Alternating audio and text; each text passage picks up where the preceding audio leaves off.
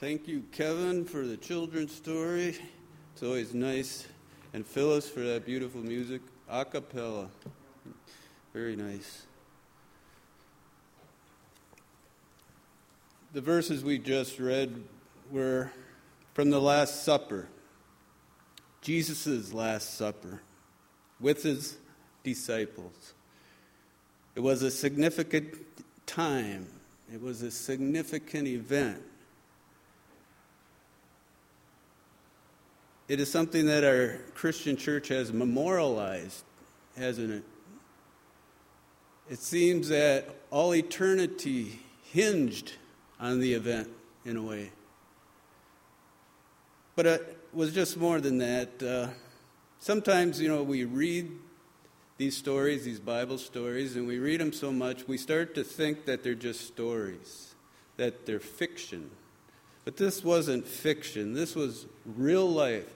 This was the Apostle John giving you an eyewitness account of what actually happened at the Last Supper of Jesus Christ.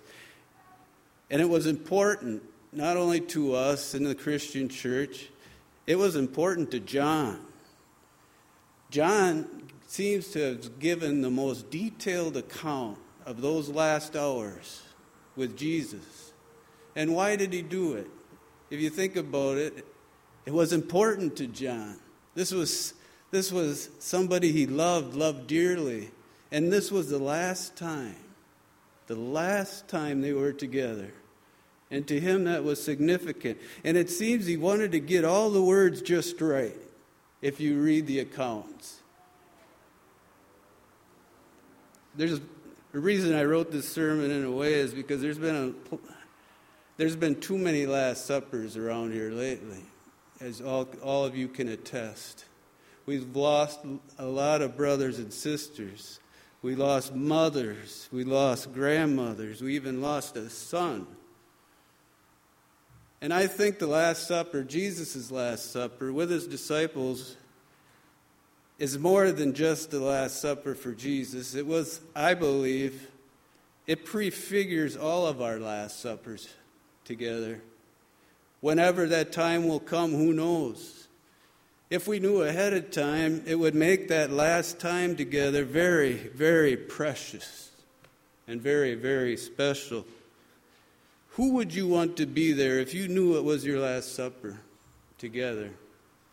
Each of us has to ponder and determine that for themselves. Most likely, you would probably want your husband or wife to be there, or your children, possibly some of your grandchildren, maybe your brothers or sisters, maybe even a special friend. But mainly, you would want your family to be there, those whom you know the best and who know you the best. Those you are so close to that we don't even realize how much they mean to us anymore until it's too late. And we cannot tell them, though we want to so very, very badly and so very, very desperately. Those we love the most, but due to something within us, we are unable to or unwilling to express that love to them openly until it's too late. And then we can never do so, no matter how hard we want to.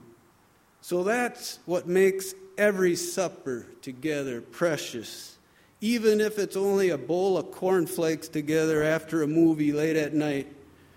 Why? Because you never know when that might be your Last Supper. And you will always remember that and how precious that was to you. No matter if it's a meal for an 18-year-old at McDonald's or a meal for an old coot in a nursing home, each meal we have is significant because it signifies life. And it also signifies one day when life will cease. And how precious life is. How precious life together is. And again, most of the time we never give it a second thought of how precious it is until it's too late. Our Last Supper together. What would we say if we knew?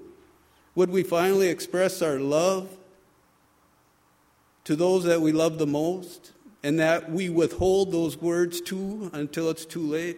Would we tell them of the significant things they have done during our lives, or how significant they were during our lives once and for all before it's too late? We need to. We need to express them no matter how awkward it makes us feel at the time, because if we don't, we will always regret it later. And it will make us feel much worse the rest of our lives instead of just a little awkward. So at the Last Supper, what did Jesus say? He knew it was his Last Supper. His disciples, I believe, knew it too. The Romans were out to get him. The Jews were out to get him. One of his own disciples was out to get him, he told the others, even though they couldn't understand which one or why. But he did.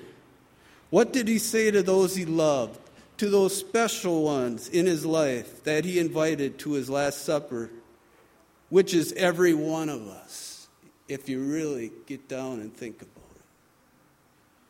Well, this is what he said. Little children. Little children.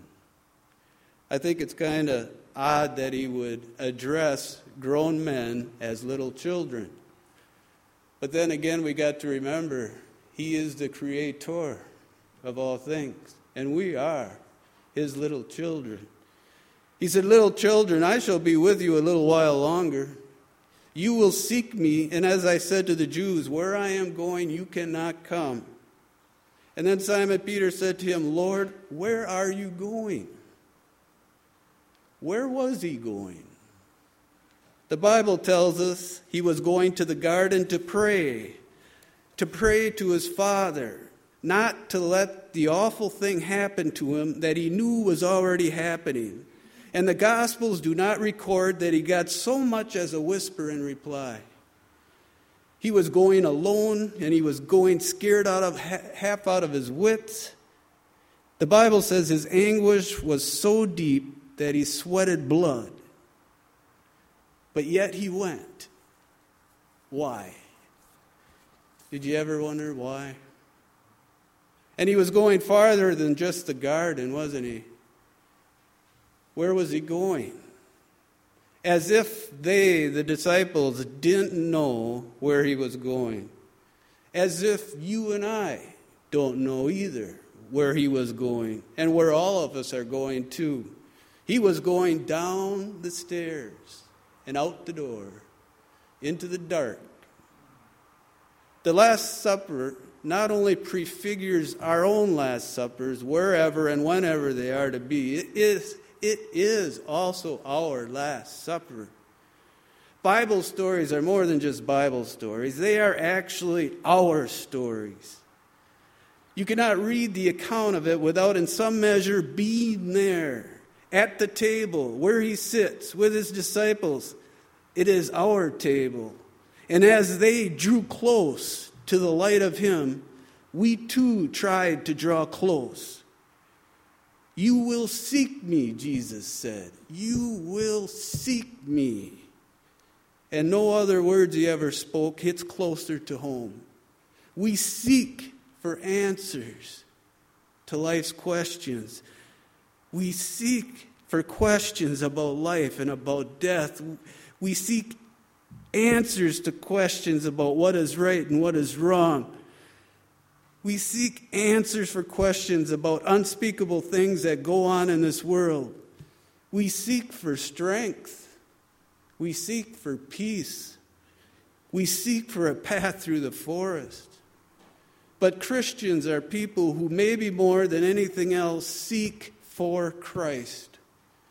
And even if we're not Christians, and whether we want to or not, there seems to be something within us that reaches out, that searches for Christ. But why? Why? Maybe because he is actually the one reaching out to us. And we sense that in some way.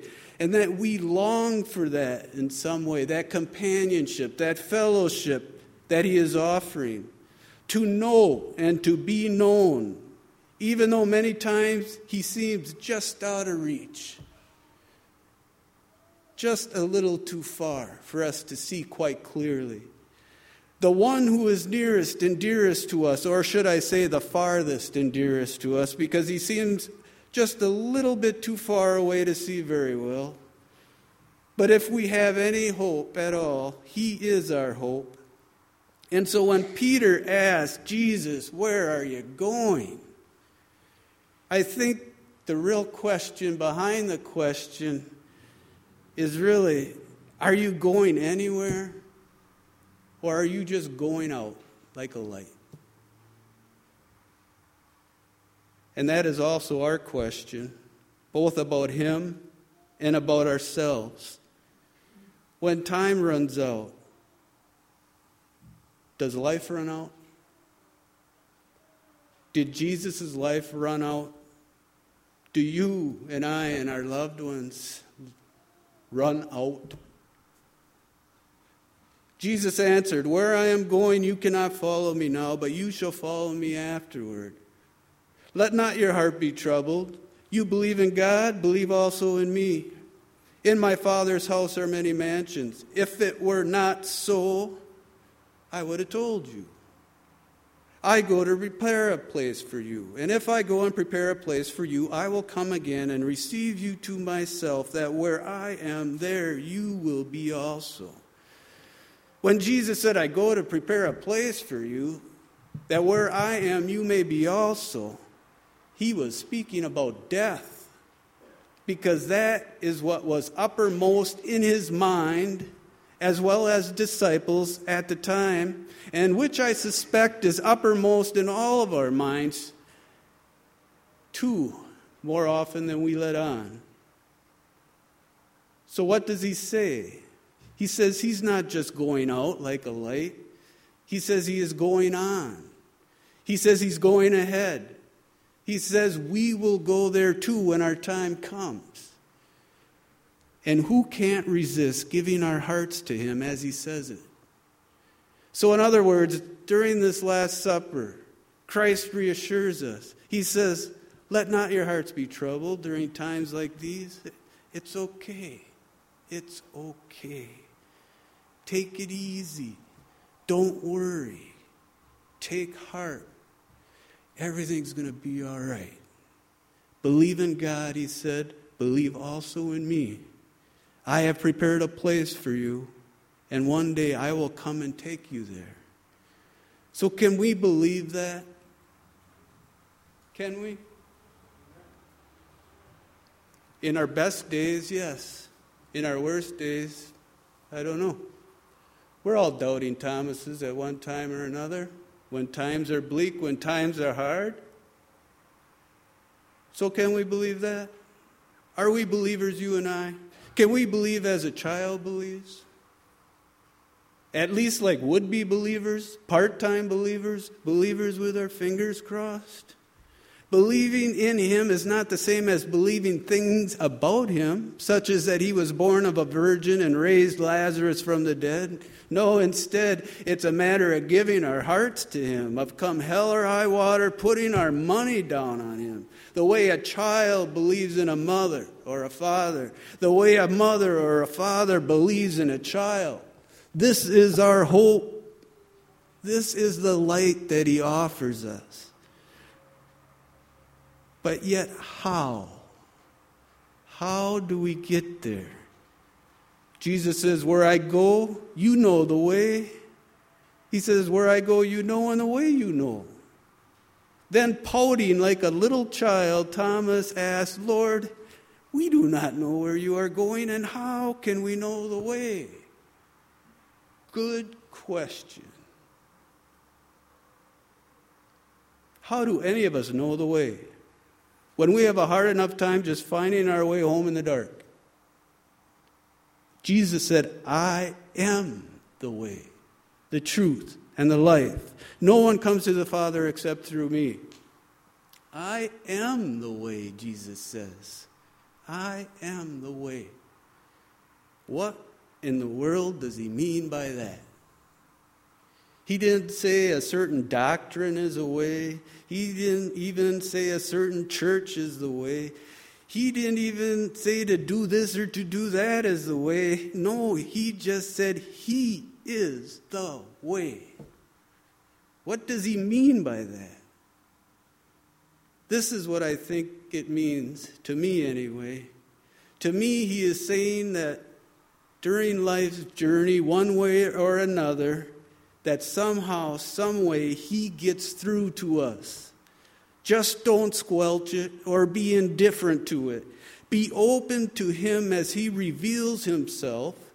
And even though we don't see him clearly or understand everything perfectly, if we keep at it, if we keep longing, if we keep searching, if we keep believing, if we keep the path open, he will lead the way to life, true life. Not the life we live now, no, to a better life. One day, Jesus Christ, the way, will make everything right. And we will be with him forever. And we will be made whole.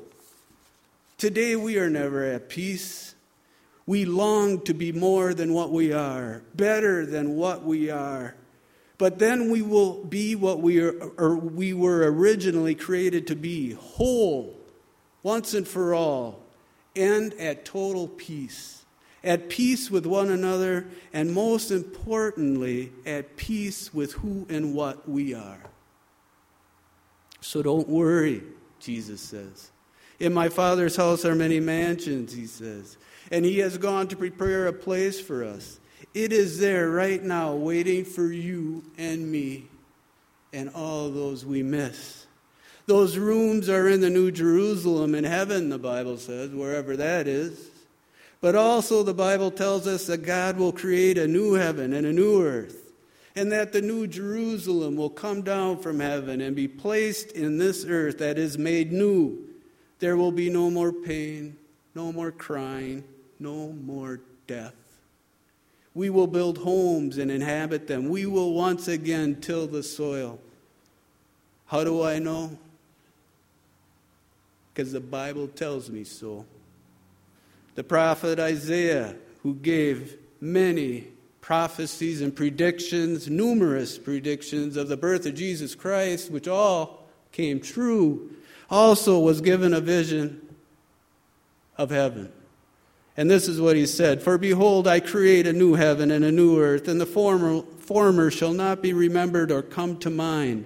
The voice of weeping shall no longer be heard in her, nor the voice of crying. No more shall an infant from there live but a few days. They shall build houses and inhabit them. They shall plant vineyards and eat their fruit. They shall not build and another inhabit. They shall not plant and another eat. And my elect shall long enjoy the work of their hands. They shall not labor in vain, nor bring forth children for trouble. For they shall be the descendants of the blessed of the Lord, and their offspring with them. It shall come to pass that before they call, I will answer. And while they are still speaking, I will hear. The wolf and the lamb shall feed together. The lion shall eat straw like the ox. They shall not hurt nor destroy in all my holy mountain. Thus saith the Lord." So what will it be like, heaven? What will it be like? None of us knows exactly. I don't know. I remember once when we were kids, we asked our pastor, well, what will it be like? What will heaven be like? And you know what he told us? He says, try to think of something that in your life that gives you the most happiness, the most joy. And he says, multiply that by 1,000,000. That will be what heaven is like. And you know, of all the descriptions I've heard of heaven, I thought, that one's about the best I've ever heard. It'll be everything to everybody. And the Bible says, eye has not seen, nor have entered into the heart of man the things which God has prepared for them. So what will it be like? I don't know. Have any of you ever thought you caught a glimpse of heaven here on earth? Do you know what I'm talking about? Have you ever had a time where all of a sudden it occurred to you that you were experiencing heaven? I lived 52 years, and I never had that experience until last year. First time was I always spend time in the morning. I think we all have a special place where we commune with God, right? I like to go out on my front deck in the morning with my cats, and it's an enclosed deck where my cats can go out and I don't have to chase them around the neighborhood, and I always love spending time out there with God, and spent a lot of long, many hours soul searching there with God. And one day, as I was going outside, before I even got out there, I knew something was different. And as I went outside, I was just kind of amazed, looking around, trying to figure out what was different. I'm trying to describe to you, words can't really describe. It seemed like it just glowed outside, the sunlight. And just the beauty of the trees and the birds. I'd never seen so many birds talking and chattering, cardinals. And then I had some ducks do a flyover. I call it a flyover. My ducks, I have a creek in the backyard, they went, and just everything just seemed so amazing, so alive, like I'd never seen it before. And it dawned on me, I think this is heaven. I think God's given me a glimpse of heaven. And I didn't even want to turn around and go back in the house for anything. I wanted just to stay there because I thought if I left, the moment would stop. And I just sat there and sat there and sat there. Something you cherish, something that you remember. And then a few months later, I went to a wedding. I was invited to a wedding by a good friend of mine. I'm not a wedding kind of guy. Try to avoid them. But I went. It's a good friend. Got to go. Me and my wife went. We got there early. And it was an outdoor wedding. And it was that one up by De Pere there, by Freedom De Pere. Beautiful. We went there, and it was just so beautiful, the way they had everything landscaped. We got there early, so we just walked around and enjoyed all the beautiful flowers. And the grass was so green, and they have like a gazebo, and it's just beautiful. Then we spent some time chatting. It wasn't a large wedding, just a small wedding. And then we went to sit down. Little white chairs were all out, real pretty. And we went and sat down, me and my wife. And then all of a sudden I noticed this dragonfly come flying by me, about 4 feet high. Dragonflies, you ever watch them? They'll do like 90-degree turns, just back and forth. Well, this little dragonfly would fly up one row, go up to the next row, fly down that row, go up to the next row, fly down that row, then come back again. And it just kept doing that. So I was enjoying that. And then the other people started to walk in and sit down, and I was just praying they wouldn't hit that dragonfly, and kill it. Because to me it was so beautiful,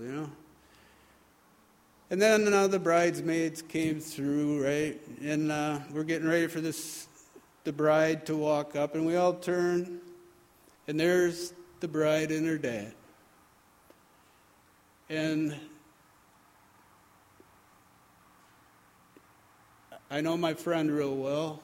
I know he always was concerned that his daughter would meet the right one. You know how it goes. You love and you lose sometimes. And she was always worried she wouldn't never find the right one. But here was the time. Father and daughter looking at each other in the eyes, smiling. And I wondered what's going through their minds right now. A father losing his best buddy. A daughter that found the right one. And the way they looked at each other, and it started to dawn on me, this is what God intended. He said, be fruitful and multiply, right? He gave us the gift, man and a woman. And here it was happening. And I'm not a sentimental kind of guy, but I got tears in my eyes thinking about it. And then the more I thought about those things, the Garden of Eden, I was there. marriage ceremony, all the beauty. It dawned on me, I'm in heaven. I'm in heaven. And the service started, and that little dragonfly kept flying back and forth through the aisles. And I tell you, when it happens to you, you cherish that time. Now, there was a lot of other people there. Did they see what I saw? I don't think so. I never told anyone. Each time this happened, I never told anybody. I think it's kind of personal. It's something that I believe God gives you as a gift. Something for you to cherish and to remember. You know, and I didn't go out that day expecting to see heaven. It just happened.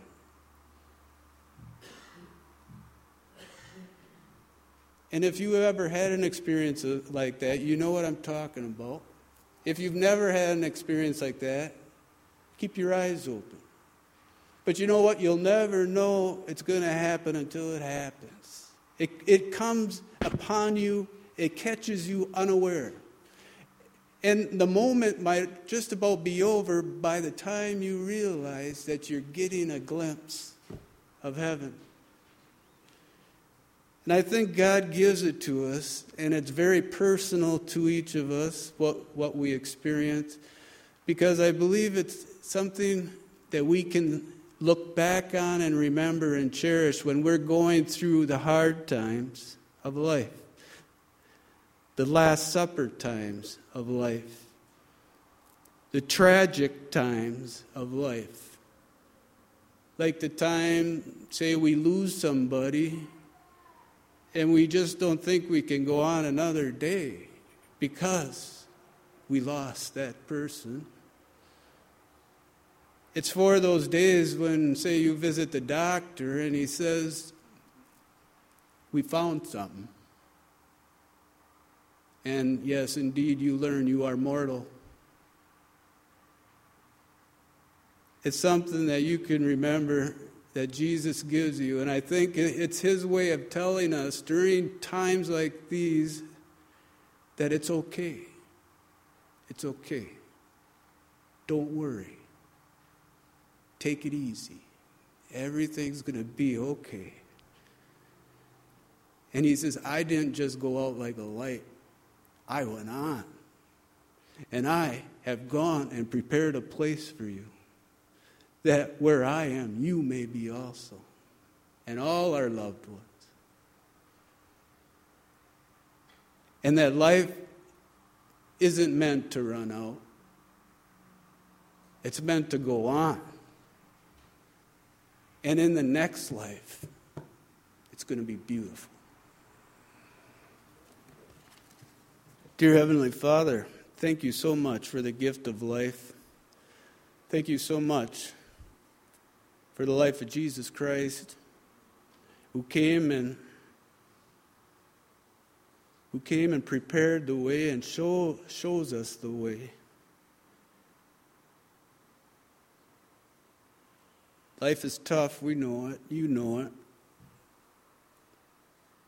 But thank you for those times, those brief times when everything seems right, where everything is good, where we feel ultimate peace. Thank you for those brief moments that reflect what paradise will be like with you forever and with our loved ones. Help us always to remember and cherish these thoughts. Give us faith, give us hope, give us strength.